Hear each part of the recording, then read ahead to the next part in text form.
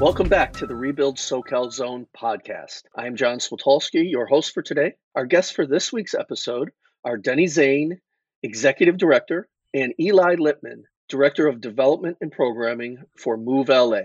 Gentlemen, it's an absolute pleasure to have you here. Thank you for joining us. Good morning. Pleasure to be here. Thanks, John. Excited to talk with you today. Thank you. Well, your work is something that I've followed for some time, in your advocacy in and around LA for transportation, public transportation, and the related infrastructure. So I'm excited to dig in. Denny, could you tell our listeners a little bit about the history of Move LA, about what your organization does, what you're currently working on in terms of policy and projects? Sure. Well, I think the simplest thing about how we came to be is for folks to remember back to about 2006 or so, when it seemed as if traffic came to a standstill in Los Angeles. It was, and everybody was talking about it. And what's causing this? What's to blame here? It was really right around the time or just after Antonio Villaraigosa had been elected mayor. And I had finished a recent campaign and was looking for major interest to put some time into. And I knew Antonio from his years as Speaker of the State Assembly, and I've always been very concerned and interested in traffic concerns and transportation concerns from my days on the Santa Monica City Council. So that was a kind of eye-opening moment that led to just thinking out loud, really, about what are we going to do about this horrifying traffic problem. And so knowing Antonio was a strong supporter of transit, especially the Wilshire subway, that became, I think, an opportunity to really get involved there, try to build support for Antonio's favorite project, which was the subway to the sea. But as you got into it, you realized that there was no place really to get big enough money to really make a difference with that project except to go to the voters. And if you were to go to the voters, you really would need to go countywide, because why would voters of the San Fernando Valley vote to tax themselves for a subway? So you really were quickly, I think, had to come to grips with the idea this had to be a countywide effort, and you're going to be having to support projects all over the county, not just the subway. And that then became the underlying set of conclusions which prompted me and then others, folks like Terry O'Day from Environment Now and others that had worked in this space for a while, to think really countywide is where we have to go. And by the way, you need 2/3 vote.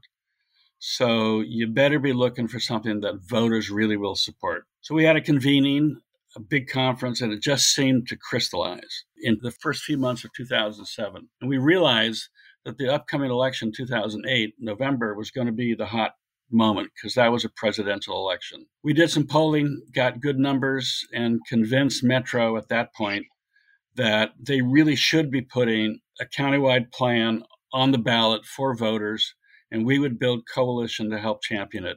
And that's what happened. Antonio saw our polling numbers and did a little polling of his own and was convinced, yeah, indeed, this really could win. And this is really where you would get the money for the subway, but also all kinds of other projects. That was Measure R. So Measure R passed by 2/3 in 2008. And the morning after, we all wake up and have our press conference declaring, a glorious victory, realizing 30 years, oh my God, 30 years, we need to speed this thing up. So we tried then to do Measure J in 2012 to extend Measure R from 30 to 60 years. It got close to 2/3, but not enough. But it convinced all of us that the voters in LA County really were eager to make changes and investments in transportation. And that became the impetus for Measure M. We got a new mayor in Los Angeles. We built a broader, stronger coalition, brought in AARP and faith community and other groups. And so in 2016, Measure M went to the ballot, and it made R and itself a measure that would last until voters ended it. That is, not a specific time frame. R was no longer 30 years, it was continuous. And that would yield together about $120 billion over 40 years to invest in transit. It was very exciting when Measure M in 2016 also passed.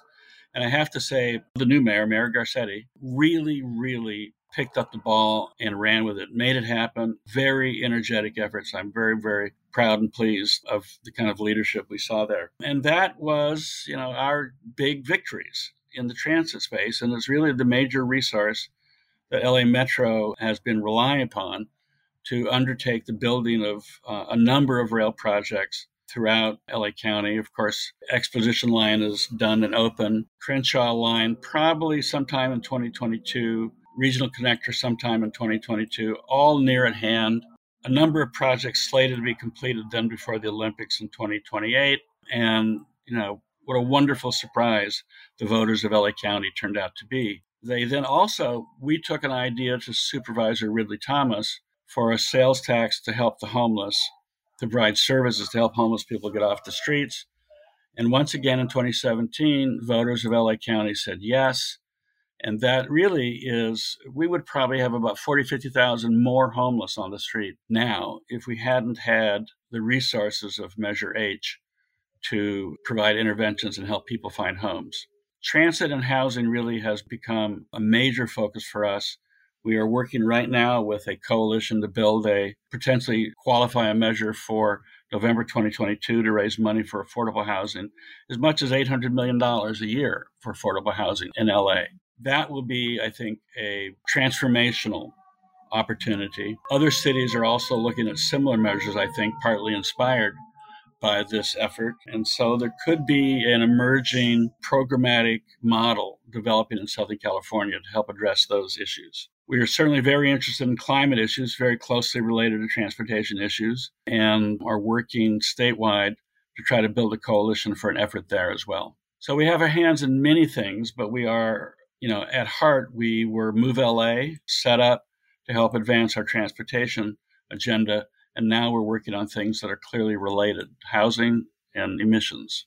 Okay, thank you, Denny. That's quite a lot of work, and I want to hone in on those individual items here, but just need to focus on the number you just threw out. It's really, being a resident of LA City and seeing the devastating effect that COVID has had on our homeless population, how the homeless population has really been so consistently increasing over the last number of years. The figure you just threw out, 40 to 50,000 more, is so staggering to think. And that issue is so complex. We could do a whole podcast just on homelessness itself. But I just wanted to underscore that as such a need to continue to invest, in my view, in trying to end, the pandemic of homelessness in LA City and LA County. I do want to go back to the Measure R, Measure M as related projects. You talked about the Wilshire Subway, which I believe has then been named the Purple Line Extension, now Line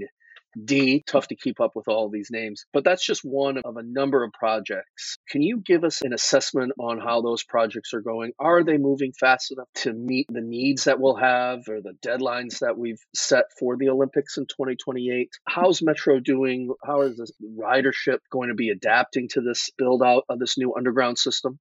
Yeah, thanks, John, and really excited to be on the podcast. I do listen to it every now and then on my podcast list. So we thank you for that. Interesting to hear my own voice on the podcast. Yeah, Metro has a very aggressive set of projects that it's working on right as we speak. And I think we've seen some incredible projects go on online just in the past couple of years. And we are on the precipice of a number of other projects that we're going to see in just the next couple of months to years that are really going to be game changers for the system. One that I don't think people really understand the implications of is the Regional Connector project. So this will create a one-seat train ride all the way from the San Gabriel Valley to Santa Monica and from Long Beach to the east side. And that really becomes a game changer for the way that people think about travel because, as it currently sits, I live near the Expo line. And for me to get to my office in the Arts District, I would have to transfer twice, get from the Expo line to the Red Line, Purple Line, and then to the Gold Line to get to the closest station to our office. But that would potentially be a one-seat train ride through underground through downtown. And there'll be several stations in the core of downtown that will open up. And that's currently under construction. They project to open that in 2022. So that's a real game changer. Then you also have the airport metro connector station and people mover, another huge project, $6 billion, that if you've been to LAX, you've probably seen the construction, that will create an intermodal transit center near LAX where you can rent a car, you can park, you can get on the people mover to get into LAX so that you don't actually have to drive through the U itself. And then you will also be connected with high quality public transit through the Crenshaw LAX line, which is 98% done. I believe they're planning to either launch it later this year or early next year is the current plan, but another line that's going to connect to LAX. And then they're also working on the Purple Line extension, where it's going to be at Wilshire and La Cienega. The plan is 2023, Century City by 2025, and Westwood VA by 2027. And we can't also forget the Next Gen Bus Plan. This was a project that we worked for almost 2 years on to completely rethink the bus system. It hadn't been redone from the ground up in more than a generation. And obviously, Los Angeles County has changed significantly in that time. And so Metro undertook this effort where they engaged communities across the county about the bus system itself. And as part of the plan was to invest $1 billion in bus infrastructure. So it isn't just about service, which is critical, and we need more of that as well. But actually, how do we prioritize buses on our street infrastructure? And they've actually been putting a lot of these sort of quick build projects, as they call them, into service in the last several months. In fact, just this past weekend, they added a bus priority, bus only lane on Grand and Olive in downtown. They've also done one on Alvarado Street. They've done one on some of the north-south connections in downtown as well, 6th. And they're continuing, they're working on ones on La Brea, as well as some other planned opportunities in the near future. They had Flower was very successful actually in downtown as well. So how do you provide infrastructure so that people can have fast, frequent, and reliable bus service? Because the reality is that the majority of riders on the metro system ride the bus. Over 80% of riders now post-pandemic are on the bus system. And so it really is the backbone of the system, especially as we build up the rail system, but will remain so in getting people from where they are to where they need to be. Yeah, I appreciate that. That's an interesting statistic that I hadn't realized. And you approached the topic of ridership, which I'd like to dig into a bit more. Of course, the pandemic had a devastating effect on ridership across the country. Has that recovered? And how does that affect how LA Metro considers the implementation of Next Gen and the development of these infrastructure projects? Yeah, great question. We saw a dramatic decline in ridership across the country, and many agencies struggled to put buses on the road, not just because they didn't have the staff, right? I mean, you're a public service, but the people driving the buses were concerned about catching COVID, and many bus operators have gotten sick and died from COVID, sadly. But just, maintaining that service and having the funds to do so as ridership declined dramatically for some of these systems was critical.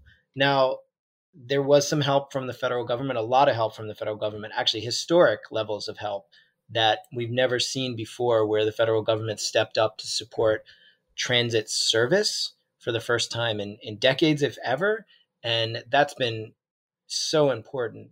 We are very lucky in Los Angeles County because Measure M and Measure R, a portion of those measures fund operations of the transit system, which means that we can continue to have low fares and that a smaller percentage of our dollars for operations come from fare box, from actually people putting into the system. And that's why we've been very lucky and able to launch a fareless transit system just in the last couple of weeks, which has allowed 1.4 million K through 12 and community college students to ride any line, anytime. This is a project that we're really proud of and have worked on for several years throughout LA County.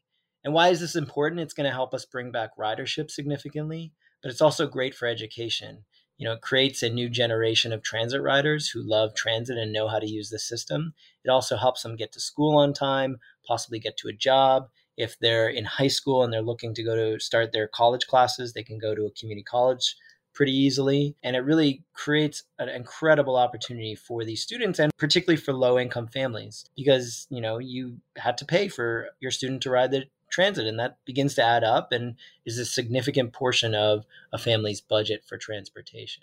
So we're really proud of that program. We have not recovered to where we were in terms of ridership pre-pandemic, but we're starting to creep up, and we're near, I think it's around 70% of what ridership used to be. And I don't know the exact figure. I don't work for Metro, but we're getting there. People are coming back onto the system, and we're seeing more people ride the system. And that's really important. But one thing that is weighing it down and preventing more people from getting back on the system compared to other systems is just service. We need much better, much more fast and frequent and reliable service. And that's really going to be the difference for why somebody says, you know what, I'm going to take the bus or the train rather than driving. And so we're really pushing on the need for fast, frequent, and reliable service, as well as the necessary infrastructure investments. Yeah, I appreciate that. Rightfully so. I mean, that is the key decision point. Can you efficiently get from A to B to C back to A, multiple stops, or just on a commuting from A to B back to A? Oftentimes, even given the commuting times and traffic difficulties, it is easier and more time efficient to travel by car. And I know that's what you're working on changing. So I appreciate that point. I should add too, especially right about now, as we're recording, not when this actually goes out, but the president is signing the IIJA, the bipartisan infrastructure deal.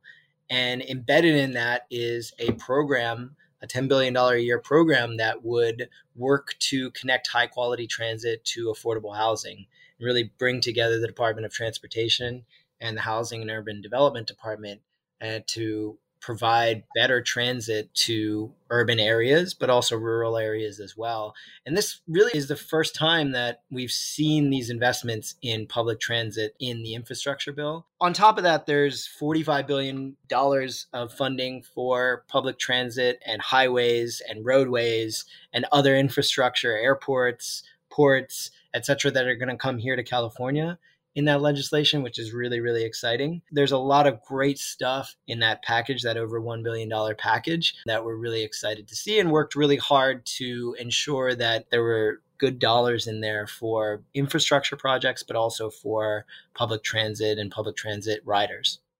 Yeah, my organization is very excited about it as well. We were advocating it along the way too. I mean, this is hopefully going to be a game changer on a number of fronts. Representing over 2,700 contractors and over 90,000 unionized employees. This means work. This means more jobs. This means more competitiveness on a global scale. Investing in infrastructure, it really is the underpinning of our economy regionally here. I want to just go back and ask one question about LA Metro before we move on. Has the pandemic and the resulting drop in ridership changed the way LA Metro thinks about building out its system? We're concerned about, of course, always advocating to advance projects, to move projects forward, to get them done as quickly as feasible. And so I think our listeners would appreciate hearing how the drop in ridership, if at all, has affected the implementation of measures R and M and getting that money out the door. Yeah, great question. On the one hand, there are some bright signs. So we saw with the Purple Line extension, particularly through Beverly Hills, they were able to accelerate that project during the pandemic because initially they were putting in mitigation efforts so that it would not impact local businesses as they built out the station there. However, local businesses were closed for several months during the pandemic, as we all remember. And so they worked with the city of Beverly Hills to actually shut down Wilshire Boulevard and do some of the at-grade construction that they needed to do on an accelerated timeline. And that saved some money. We also saw that with some of the bus infrastructure as well. They were able to do some of the bus infrastructure projects quicker than would have happened prior to the pandemic. That's the good news. The challenge, I think, is that you measure M and R were built off the 40-year transportation plans. And those plans, while excellent, are set, decades in advance, and costs change. And as we've seen over the last several years, many of the major projects, the big projects, and even some of the smaller projects. We're working on a active transit corridor that could connect up in South LA through a pedestrian and bike infrastructure for major transit lines. And that project almost doubled in the cost estimate because of a variety of factors. And we've also seen this with other projects as well. The size of the project, the scope of the project, once they start to get into the planning process, starts to increase. And it doesn't have to do with the labor inputs. In fact, there's been some research that shows that you actually get a better product when you have skilled and trained workforce, and credit to the great folks in the building trades and your partners. But it has to do with things like finding, a gas line or a water line or a water main that they didn't know was there, and, getting permissions from different cities and different efforts that they have to take to cross different jurisdictions. And so we will continue to need federal and state dollars to ensure that the projects that we all have dreamed about and want to see built and should be built because they were in the plan and Measure R, and they create significant amount of high quality jobs here in Southern California. We're going to have to continue to identify funding as well as identify strategies to streamline the process so that we can get these projects not only completed on time, but on budget, and provide the jobs that were really promised as part of Measure M and Measure R. Yeah, couldn't agree more. Thank you for that. We really focused this conversation on LA, and our members, the organizations I support, our listeners are from across the region. So could you talk a bit more about our regional rail, MetroLink? What is the status of the operations there? I know that they've released a recent proposal to build out that system, make the service more robust. That proposal is called SCORE. Can you elaborate on where they're at and what your organization's thoughts and position is on MetroLink's SCORE proposal? Absolutely. And I know Denny's going to dig in a little bit more into the housing conversation, but we've always been an organization about high quality transit and good affordable housing. And one of the challenges, the way that Southern California has been built, right? We have freeways all over Southern California, and people in Southern California have driven until they've been able to afford housing. And then they have to commute sometimes 1, 2, 3, 4 hours into their workplace every single day. And not only is that a drain on the economy, it creates terrible traffic, but it's just a drain on our mental health and on our quality of life and family life. And so how do we address that? Well, and Denny will go into planning for and building more affordable housing, particularly around jobs, high quality jobs. But one way that we can really change that in the short term is to give people a viable alternative. And we have that alternative. We have this incredible 400 plus mile regional rail system that goes all the way down to San Diego and out to Ventura County and up into the Antelope Valley and into the Inland Empire in Southern California. But the challenge with the system is it has unreliable or infrequent service. And so the MetroLink, which the agency that runs this service, came up with a proposal a few years ago called SCORE.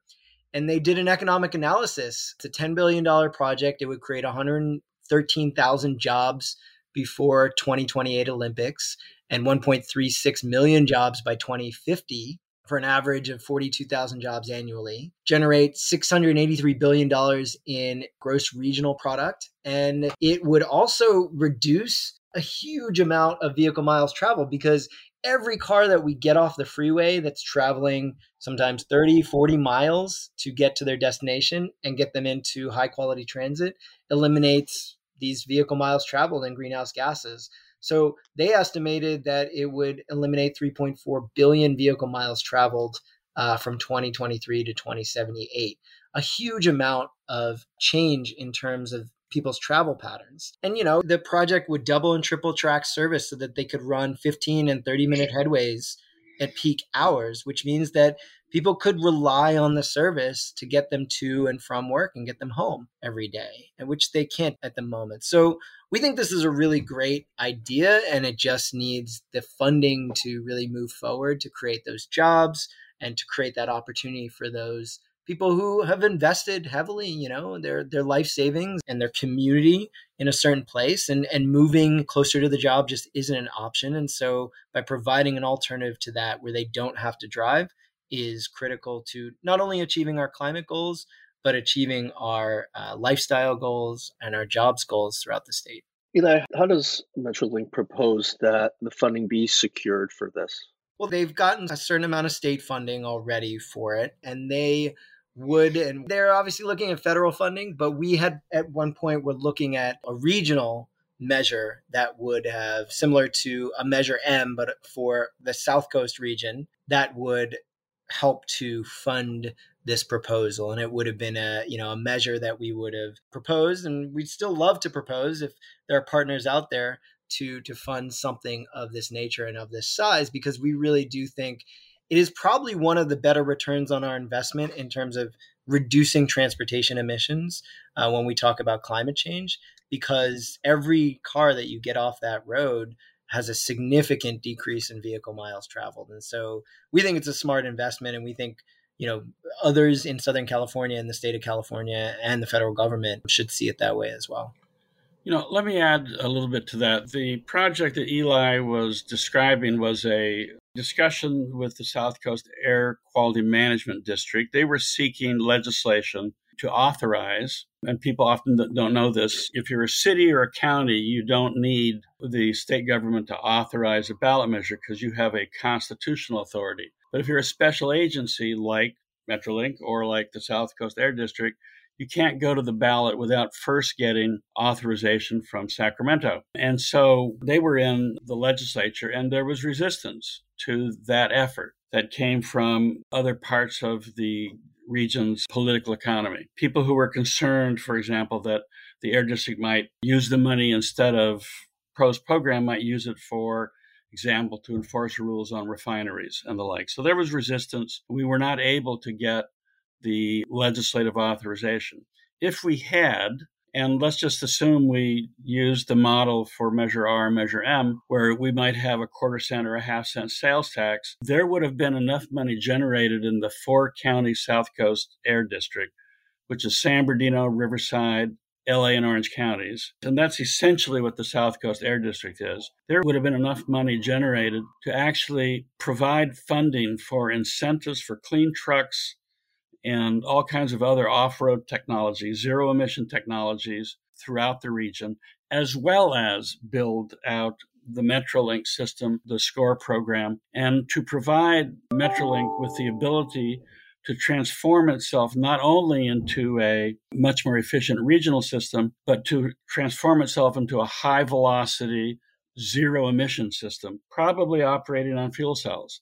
That would have been a tremendous advance. We look forward to, I think, going back to that effort, because I think the constituencies that were resisting then are developing a different view about what their opportunities are. And so I think this is certainly possible for that idea to once again, to marry the goals of fighting climate change, but also our goals for really advanced regional mobility. Okay, thank you.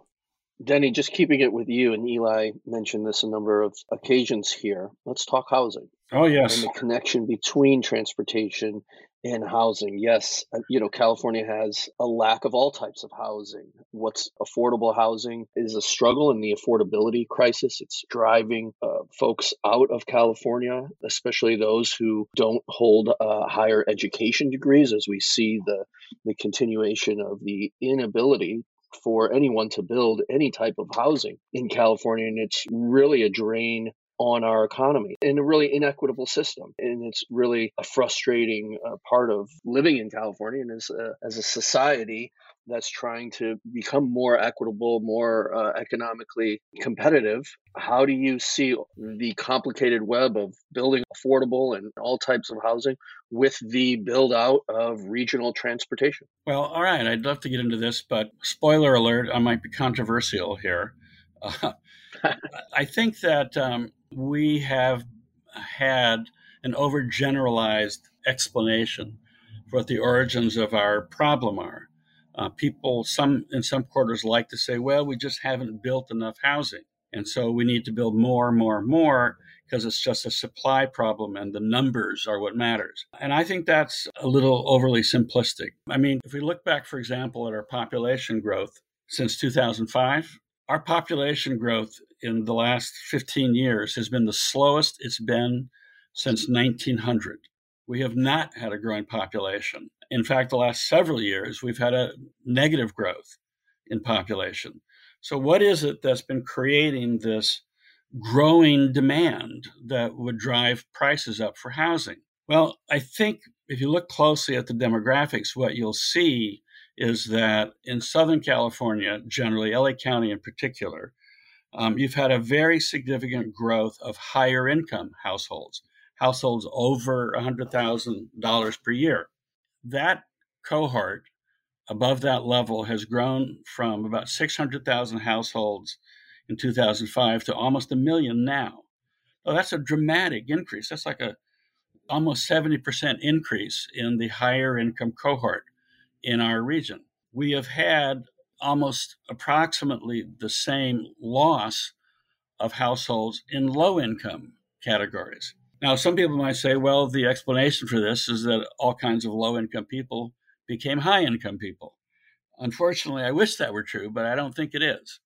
I think what happened is that we had a very significant influx of higher income workforce, mostly to work in the tech world. We remember back in 2005, 2006, when Silicon Valley came to LA to marry Hollywood and create Silicon Beach. That industry brought with it a dramatic increase in higher paid workforce.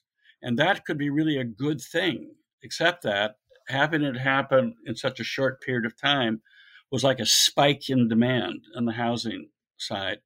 And that, I believe, is what has really driven our prices of housing up. The spike in demand, which kind of starts in the coastal areas and heads inland, if you will, as the population shuffle takes place following housing prices. So part of the goal then does need to be, because a lot of those higher income folks are driving up prices and pricing out lower income folks, that means that we've got a challenge at both ends. We need to provide some additional housing for this newer, higher income folks, but we also need to deal with the emergency at hand, which is the low income people who have been forced out of their homes. Now, many of that 200,000 left the region, went to different states. But, there's a goodly number of them that are on our streets now as homeless people. They are economic refugees. We used to think of the homeless as people, down on their luck. Maybe they were having an alcohol or a drug problem or a mental health problem. Increasingly, we're seeing that the homeless population in LA County are really economic refugees, people who have been homeless for less than a year and who lost their home because of rent increases or eviction notices or the like. We need to have a strategy that not only builds more supply for that higher income cohort, but we got to make it an emergency hell-bent for leather effort to do what we need at the lower end of the income stream. The problem, I think, politically that we have is that no one level of government wants to measure up to that problem. The scale of it is very significant. I think the state government is worried that if they really do a big job on this, that everybody will just leave it to them and the locals won't step up. Locals, on the other hand, feel overwhelmed by the problem and don't quite know whether they can manage the resources to deal with it. So we need a strategy that mobilizes resources from all levels of government, and that's what we're working on. One level of government, of course, has got to be city levels of government. So there is a coalition we have been putting together to sponsor a ballot measure for the city of LA in November 2022 that would raise about $800 million a year for affordable housing and for homelessness prevention. Those economic refugees I mentioned, many of them, if we were to have the resources directed to helping them stay in the homes that they're in, many of them would have never become homeless. We could prevent a large share. For example, people who lost their jobs during the last 15 years. Those people, if there were interventions to help them get through, say, a 6-month period while they find another job, that would be a way of preventing homelessness. Unemployment insurance is just simply not significant enough to do that. We need some more strategic interventions there to prevent people from becoming homeless. We need seniors and disabled folks who are on limited incomes, but whose rent is much greater than a half of their income. We need to have interventions then to make sure that seniors, elderly, low-income elderly folks in our county should be able to age in peace. And so strategies that intervene there. Otherwise, many of them will become homeless. But we also clearly need to produce a significant number of new affordable housing units. And so this ballot measure that we're talking about in the city of LA will be, I think, structured to do both. It would be, I think, a real breakthrough moment. The polling is good on this. The voters like these ideas. So look forward to that coming. The other piece, though, in the legislature, we have a bill with Senator Allen, SB 563, that was set up to structure a partnership between cities and counties. There used to be redevelopment where the cities and counties where property tax increment would be used for economic development and for affordable housing. In those days, cities could do this without getting the permission of the county and capture the increment above a certain date, the growth in property taxes above a certain date, without the county approval. But now we need county approval. But that tax increment is still very valuable. We should have a partnership with the county and the cities, whereby the cities bring in their share of the tax increment, some other local resources like the ballot measure money I've talked to you about, and the county then matches it with tax increment. The tax increment doesn't require voter approval, and the county could get matched 2-to-1 for affordable housing with such an arrangement. The state could then become a partner as well. We could structure this to have a three-way partnership, and that's what it's going to take. If we're going to, modernize our economy the way we have, with the level of influx of higher income households, we need to be prepared to deal with the implications for low income people. And it's going to take all levels of government to do it. But locals have to play, county has to play, and state has to play. All right, Denny, we appreciate that. Really well thought out assessment and attempting at a plan towards the future. This is a complicated issue that we're going to be dealing with for some time. So, gentlemen, we've talked about a lot of issues here. I really thank you for your time. I kind of want to wrap all of these up together and with an eye towards 2028 Summer Olympics. Eli or Denny, can you give us an assessment of what you're working on towards that, what you see as those Olympics aren't too far beyond the horizon? So perhaps that's a good way to kind of bring all this back into a nutshell. I'll let Eli get into a lot of the transit work, because a lot of Measure R, Measure M projects that are now scheduled to be completed in time for the Olympics that should provide a very significant enhancement in our mobility at that time. And I'll let Eli go through that in detail. On the housing side, if we're successful in 2022, and if we're successful in the legislature during the same time frame, then LA County in particular, but other counties possibly as well, could have a robust resource for addressing both homelessness and the need for affordable housing. If we were able to do both, that affordable housing program and that transit program, those kinds of systems are very, very interactive. And we could see, I think, significant improvement in our air quality, dramatic reductions in climate emissions, and a significant improvement in the quality of life for everybody. So, Eli, why don't you get into some of the things that are expected by 2028 before the Olympics? Yeah, sure thing. Thanks, Denny. And I think we have a real opportunity. The last Olympics that were here, we saw some real interesting changes that may be what we need to do again. And some of it included simply making certain streets specifically for bus transit to get both participants in the Olympics, but spectators and all of the media to and from the different Olympic venues. And I think when we're talking about a temporary sporting event like that, I think that some really, quick and smart changes are going to have a significant benefit. And I think we can start to look to creating those right now with some of these projects. because to really kind of change the way that people think about transit, we need to provide right now more fast, more frequent, more reliable, more safe, more comfortable, and more accessible, and in some cases, much more affordable public transportation, so that we get more people into public transportation and they see it as a real opportunity, particularly for some big sporting events. And I think we have such great opportunities because we're building that infrastructure to these sporting events, right? We have the Expo line and the red and purple line to the downtown Staples Center. And we're now building and it should be open soon, the Crenshaw line that will go near SoFi Stadium. But there is a real opportunity there to connect that directly to SoFi Stadium. And I know Inglewood has a project that they would like to build, a union built project, $1 billion project that would connect the Crenshaw line, which was planned before SoFi Stadium was even a consideration. We have to remember that, to connect it to that sporting venue, which is where the opening and the closing ceremonies are going to be for the Olympics.